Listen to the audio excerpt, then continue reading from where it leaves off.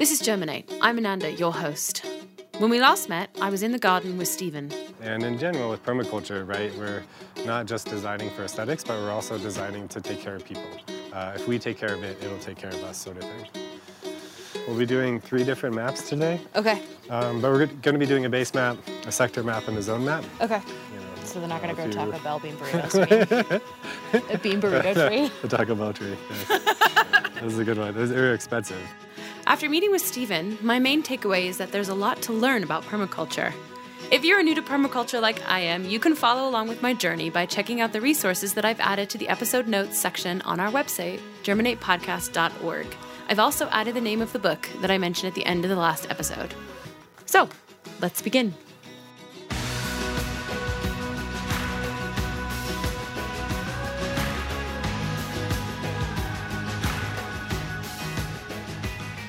In addition to researching more about permaculture, Stephen assigned me some specific homework, including reviewing the contents of my fridge and my cupboard for the fruits and vegetables that I eat most often, and to make a list of everything that I would potentially want to grow in my garden.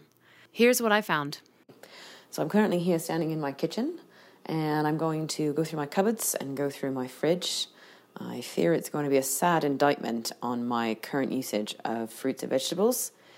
In my bowl on the counter, I have a fairly old pink grapefruit. I do like a bit of pink grapefruit. I should also say that I love garlic and onions, a staple of any kitchen. And then if I walk over to my fridge, I do have potatoes. I do like potatoes. A couple of leeks. I do like some leeks. Make a nice leek and potato soup. Brussels sprouts, an apple, and some fairly aging asparagus. Oh, maybe I should have a look in the freezer, actually. Frozen peas. Okay, well, it doesn't really provide much guidance. I do like herbs, and I think having some kind of herb garden would really be great. You buy those packets of herb, and there's so much more than you're ever going to need, and it's just so wasteful. If we're talking about herbs that I like, basil, thyme, rosemary, oregano, sage. Oh, yum, so nice. I think that really the sky is the limit when it comes to what I want to grow. So having a bit more variety in the garden, I think, would really help me to experiment and include new things in my cooking. So, Stephen, there you go. I think going through my kitchen really showed me how much I like variety and how every time I go to the grocery store, I just end up buying the same things. And inevitably, they die in my fridge. What I've started to do is to make a list, and I keep it on my fridge, and I'm going to start taking pictures of that, and you can follow along on our Instagram feed at Germinate Podcast or our Twitter account at Germinate Pod. Tell me what your thoughts are. Tell me what vegetables and fruits you like. So the focus of today's episode is on the other assignment that Stephen gave me. He asked me to look at the water flows across my property. So to help me think about that, today we're joined by Avery Ellis, an ecological designer and permaculture instructor with Boulder Permaculture. All right. So my name's Avery. Yes, hi. And hey, nice to meet you. Nice to meet you. I have been working with water for about a decade here in Colorado. Great. Because it's such a dry place. Yep. And it's such a vital element to success with growing anything. And so in that process, I've helped to develop the local rain barrel law that allows us to have rain barrels, and the local gray water law that allows us to reuse water from inside our house to irrigate. Great. Yeah. So why I got into this in the first place is that water is just so vital, and there was an open opportunity in the world to develop gray water and rainwater laws that no one else was doing. Yeah. If you're wondering why rain barrels and gray water are an issue, Colorado, like many states in the West, is water scarce. And it also has first use water rights laws that govern how things like stormwater and sewage water are used in the system so that water can be made available further downstream. In 2013, Colorado passed a gray water law that allows limited use for households of gray water, and in 2016, it also passed into state law that the maximum amount of water you can keep on a property through rain barrels is 110 gallons. So, I'd like to walk around your property, look at your downspouts. Yep. We'll talk about where that water goes now and where it could go. Okay. I'd like to look at your existing irrigation system, if you have one, how it could be modified, upgraded. So we don't have an irrigation system. Awesome. Good news. That's the end of that one. Good news. And then I'd like to look at your showers Okay. and your washing machine. Okay. Because those are the sources for gray water. Yeah. And we could take that water out to the landscape to water these plants. Sounds great. And there's been 0 cases of illness in the world from people watering fruit trees with gray water and getting sick. I mean, considering what else comes down in the rain and other pollutants in the environment, I imagine gray water is probably the least of our worries. It is. Yeah, great. But I will also mention that it is technically illegal to water a fruit tree with gray water in the current state of the law. Technically illegal? So that means it's illegal. Yes. Wait, so what you're saying is it's actually illegal? Well, I hope that I can help you today Yes. to get some ideas Okay. for how to plant the rain before you plant your plants. Great. So Fantastic. that you are guaranteed success when you are ready to plant your plants. Well, and I'm really glad because honestly, the water piece is one piece that I've really struggled with. I've had some good experiments the last few years with community gardens, but often they don't have access to water, so you have to go yourself and water them. Yep. It usually means that things die because I'm not consistent. And I think we're also interested, we were talking about what it means to grow things in a semi-arid environment. Yes. I think it's pretty easy when things are really moist all the time. Yeah. But, we're about to hit the summer season when it's Yep. just going to be scorching hot Yep. and hard to get water. And Yep. Rain barrels only do so much. If we Yeah. look at the size of your house and calculate your roof, you have way more water coming off your roof than you can store in a little tiny rain barrel. yeah. And the rain barrel is going to require maintenance from you. Okay. So rain barrels are cool. Kind of maintenance. Rain barrels are Specify this cool, maintenance that's gonna be but required. you're going to have to come out and open the spigot and water the plants. And then in winter, you're going to have to turn the system off and turn it back on, and You mean I can't put one of those automatic things that just automatically draws water from it? not off a rain barrel. Really? Correct. Oh. However, Okay. I have encouraging news. Okay. Because while rain barrels are cool, the freest and largest storage tank you have is the landscape. Yes. So That's if we true. design the earth to catch and store that water, Yeah. all the plants around it will get everything they need Fantastic. without a barrel and without maintenance. All Make of sense? these things sounds great. Yeah. What I work with oftentimes in permaculture is this concept of scale of permanence. Okay. If you're going to change your landscape, you want to start from the hardest thing to change.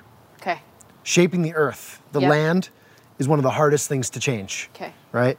Of course, we've created things like mountaintop removal where humans have Sure. shaped the earth, definitely.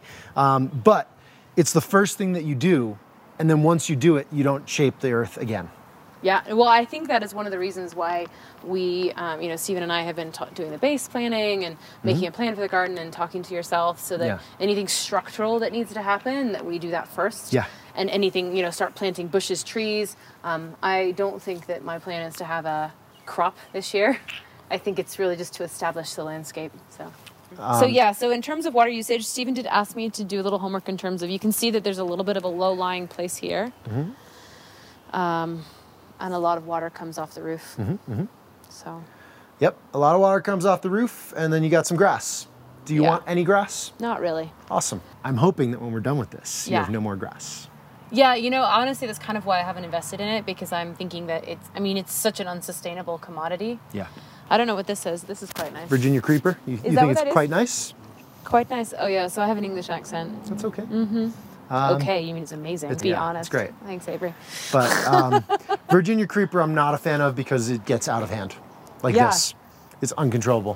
Whereas hops or grapes or Arctic Oh my kiwi, God, hops would be amazing. hops Is on it this a very wall, water-intensive easy. No, plant? super easy. Hops, Yeah, let's get some brewing going here. hops, and then you come out here once a year and harvest the hops. Sounds great. So after Avery and I had that discussion about hops, I went online and looked for some ideas that I could incorporate into my garden, and I'm now obsessed with the idea of hops fences. So I've been pinning these to my Pinterest board at Germinate Podcast. Do have a look. Give me your thoughts. Do you have any good ideas? I would love to see what you've done. And I've also just been aware suddenly that there are hops everywhere in Denver. Denver's gone hops mad because of all of the explosion of craft brewing. But I feel like every brewery has an obligatory growth of hops down one side or as a feature somewhere. So definitely going to be incorporated into my garden. I'll jump right to the chase because in permaculture, you got lots of options for using water. Yeah. And a lot of them sort of mimic natural environments. Okay. So if you have been hiking in the mountains around here, you've probably seen a creek bed that's dry. Yeah. And that's my favorite method for getting rainwater off the roof over to where you want it in the garden. Creek beds. A dry creek bed. Huh. So it looks like a rock-filled, meandering stream. When it rains, it fills with water and it takes the water where you want it. And then when it doesn't rain, it's just a sort of rock pathway or creek. Little place. It's nice. Yeah, no, that's nice. Steven, we're adding that in. Okay. Yeah. So the trick with it is that the water is going to leak out of the creek bed all the way from where it starts to all the way where you want it. Yeah. And where it might end would be your low point, somewhere over here. Yeah. And where it ends, we would dig a rain garden, a sunken basin that's on purpose, and all of the water would get here eventually, especially in a big event. Yeah. And we would plant all around it with fruit trees and berries and perennials, right? Yeah. That way, low to no maintenance, Yep. high to medium high yield. Not illegal use of over large rain barrels. Nothing illegal about it, right? Sure. And then these sunken rain gardens actually serve a dual purpose because they're not only harvesting water, they become a spot to harvest minerals and nutrients and material. When all the leaves fall off in the fall, instead of raking them up and putting them on the curb to give away, you rake them into this rain garden. They decompose, adding nutrients to the system. And over time, it just becomes a mulched basin. Huh. Nice. Clever. Right? So it's a slick use of space. Yep. And you got this nice meandering creek bed. This keeps the water at the surface so you can see it. Looks like you already have an ornamental plum, but it's ornamental. It's not edible. Oh. Does that mean it's going away? Doesn't have to. You can graft onto it. You could take a cherry that you like. We can cut this branch and glue on a cherry that you do like. And then you got a branch of Bing cherries. How long would that live for? Just as long as the tree will. You just graft on bits of different, be like a Frankenstein tree. Uh-huh. That's a thing? There's a tree in upstate New York, the tree of 40 fruits. Really? 40 different color blooms, 40 different time blooms, plums, cherries, apricots, peaches, all on one tree. If you've ever eaten an apple for the last 100 years, it's been a grafted apple tree. Grafted onto what? Hardy roots. Huh. Very hardy roots. Whose roots?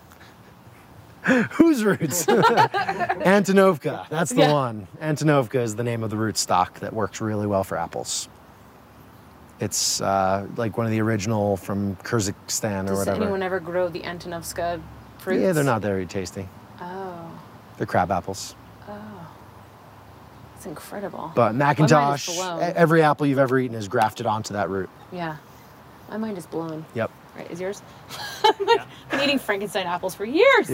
If you want consistent fruit in this yard, apples and pears are going to be your best bet. Yeah. Plums and cherries are sort of secondary. Peaches and apricots is pushing it. Peaches and apricots do well in the western slopes, though. They do. Do they not do well here? They do not. Why? We get two weird cold frosts. But if you were to take a peach or an apricot and plant it right against this brick wall, Where it provides heat, you mean? that it absorbs heat, Yeah. this would be a hot spot. And then you can espalier the tree. Have you heard of that term? Yeah, so that's where you stretch them out, right? Stretch it out along the wall. Done. And then it's not shredding into your garden. Annual vegetables, your peppers, tomatoes, cukes, whatever vegetables you like out of the ground that are annuals require a lot more water. Yeah. And they only live for 1 year. Yeah. And then you have to plant them and care for them and weed them and take good care of them. Yeah. Perennials, like berries and fruit trees and animals, take a lot less water Yeah. than the annual vegetables. Yes. So training our Palette. palate and lifestyles to like more of the perennials and less of the annuals is one of the best steps that we could take. Totally up for that. and I'd say there- mostly my diet right now is like carbohydrates and dairy, so I think I need to get any vegetables would be really good. Yeah, and you're probably not going to have a dairy cow on the property or a goat. But I love goats, hey, it's although they possible. smell. Yeah, they do. Yeah, really bad. Now, your annual vegetables are going to require more water than the roof can provide. So you have a spigot over there. I do. It's very easy to connect a battery-powered timer to that Yeah. and run some drip line over to your tomatoes, as an example.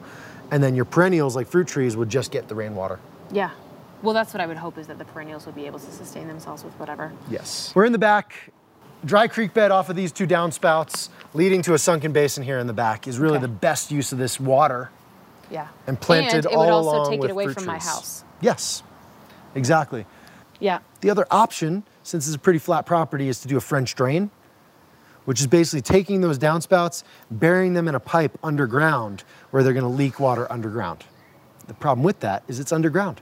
Yeah. Over time, over 10, 20 years, you don't know what's happening to those pipes and where that water's getting to. Yeah. Right? So I try to steer away from the underground piping.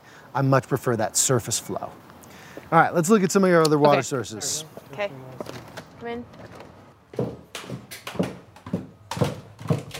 So we're heading inside now to look specifically at my laundry, which is a significant source of gray water in any household. And I've actually included a few links about the gray water laws in Denver on germinatepodcast.org. But while we're heading inside, I thought I'd take a moment just to say a little bit more about my experience of growing in Colorado without an adequate source of water. In my early enthusiasm for growing, after just having moved here, I had an apartment and it had this oversized balcony. And I was like, I'm going to grow vegetables. And I found these elevated beds online. I ordered them. They arrived. Beautiful wooden things. Put them up. Trucked up just tons of soil to this second floor apartment on this oversized balcony. And some things grew, but there was no good way to get water to it. There was no spigot outside because it was a modern apartment building. It had just been built. And so the only way to water it was literally to fill up a watering can from my kitchen. And unsurprisingly, we had just a scorching summer. Some of the plants really struggled, for sure. And what made it matters worse, of course, is the oversized balcony was completely concrete and south-facing. And so I literally roasted my vegetables. Did not have a bumper crop either of those years. In fact, I'll share a picture on Instagram of the crop that I had from my balcony garden. It looked beautiful, but it just was not a high-yield garden. Okay, enough about my balcony. Let's head back inside where Avery is looking at some of the gray water sources inside my house. Is this where you come to do laundry? Yeah. Okay. When I get a chance. Well, I don't know if you've looked recently, but your washing machine Yes. is just sitting right here. It's just a hose sitting in another tube. Is that supposed to be how it is? Yes. Oh, okay. doing- I was like, well, wait a minute. Did something happen? You're doing good so far. You're doing good so far. Okay, great. Good, because But that was just put in. the opportunity exists to take this hose. Yep. We would connect it to a valve. Okay. Three-way valve. One way would switch and go right back there. Yep. If you had a load with bleach, if you had Airbnb guests, if you had, I don't know, a baby with a dirty diaper, I don't know if it's winter, you can Yeah. flip the switch right back to sewer. Okay. But on a nice day, like today, normal wear and tear on your clothes, you're going through 10 loads of wash, where's all that water going? To the sewer, Yeah, right? That's like 200 gallons of water. that's a lot. We could flip that switch, stick it out this window, and send it out to water. Stephen was water saying your yard. something about you would have to use a certain washing liquid. Uh-huh. Yeah. Ecos brand, have you heard of it? They sell it at Target, they sell it at Eco? Ecos, yeah. Yeah, probably. So if you read the ingredients on this, water, sodium lauryl sulfate, sodium citrate, oleic acid, sodium chloride, sodium hydroxide, calcium chloride, blah, blah, blah, blah, blah. Like there is some stuff I don't even know what it is. It's actually not the soap that's cleaning your clothes. It's the water? Soap is it's the agitation. Soap is a marketing ploy from Tide for the scent of summer breeze.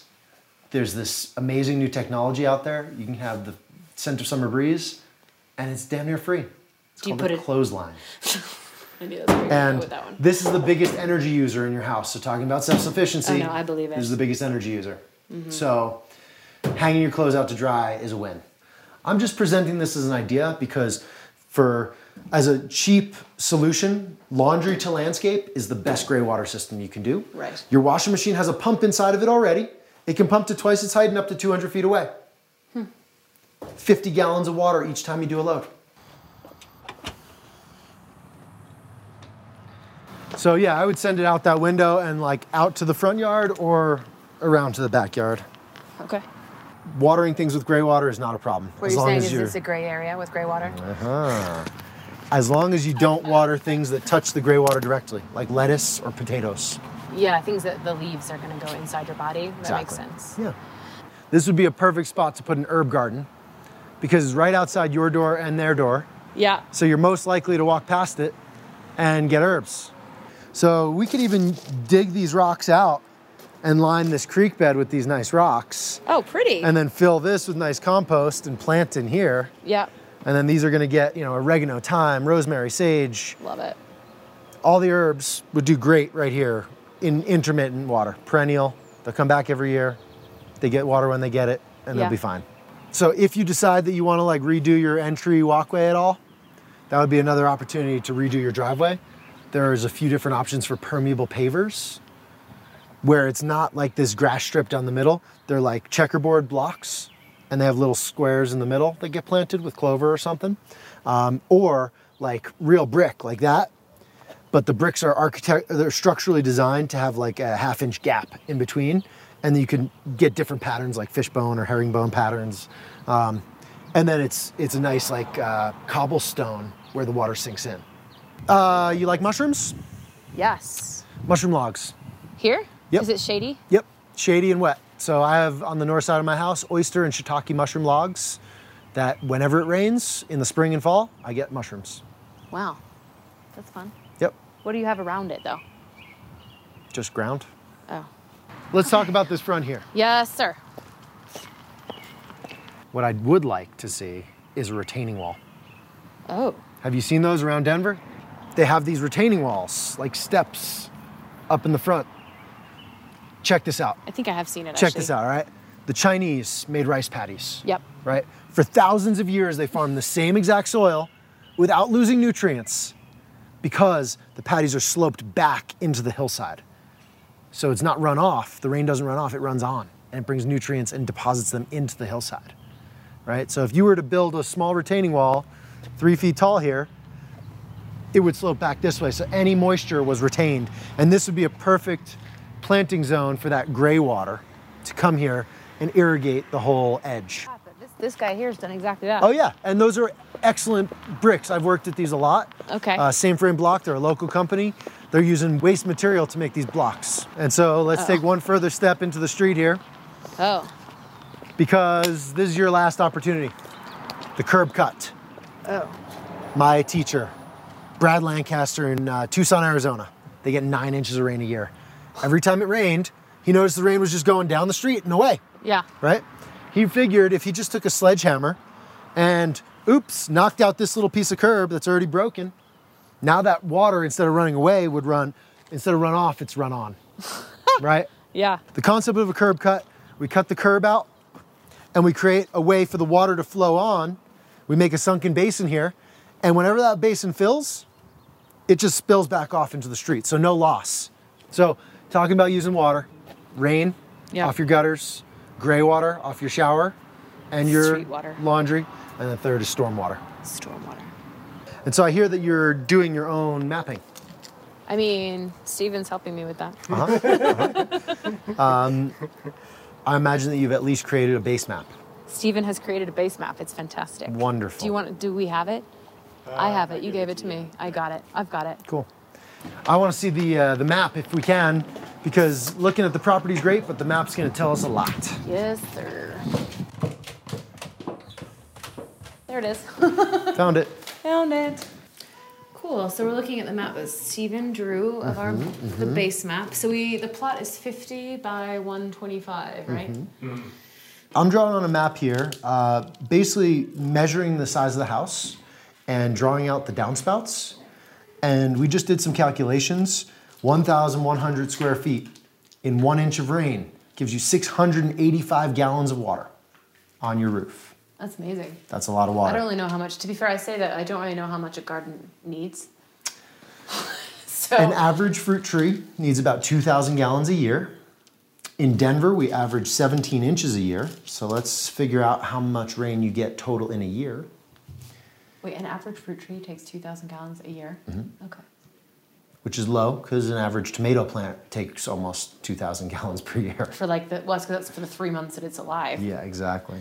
In a year, 11,645 gallons of rain. I can grow 6 fruit trees? Approximately. Okay, good times. Yep.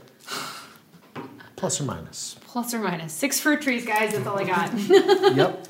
I don't know if we want to draw an overlay. Can I use one of these? Yeah. Do you need a pencil? Yes, please. I'm doing this as an overlay on top of your map where this corner lines up with that corner. So that you can line this up. and space your fruit trees appropriately. Sure. Because fruit trees need 15 feet apart. Okay. So I can't encourage you enough to take these overlays and throw ideas on them. Okay. Conceptually, like you don't have to be married to it. Don't be afraid to just scribble, hang out, and draw a square. Okay. So I did a lot of talking. Do you have any questions? No, I think that's fine. I think so. I've got a little bit of homework. What was my homework again? To look up dry creek bed, Yep. French drain. French drain, and permeable pavers. Got it. Okay. We'll do. And any aesthetic pictures, find like pictures that you like Yeah. and send them to me and Steven, because like we can tell you if it's practical or totally like. I was like, I want this. You're like, Yeah, no. yeah. Pinterest is a hole you can go down Okay. of looking at pictures, but find some good ones. All right. I can do that. I don't know about you, but my meeting with Avery gave me lots of things to think about. And in addition to the Pinterest board, which you can follow at Germinate Podcast, I'll also be posting about my journey and some of the thoughts that I have following up on the homework through Instagram at Germinate Podcast and on Twitter at Germinate Pod. Also, in preparation for this episode, I got the chance to interview retired civil engineer Steve Schmidt, who has worked in water rights in Colorado for a long time. And if you're interested in finding out more about water rights in Colorado, you can listen to the full interview on our website, germinatepodcast.org. A big thank you to my producer, Eric Geringer, without whom this episode would not have happened, and this podcast, in fact.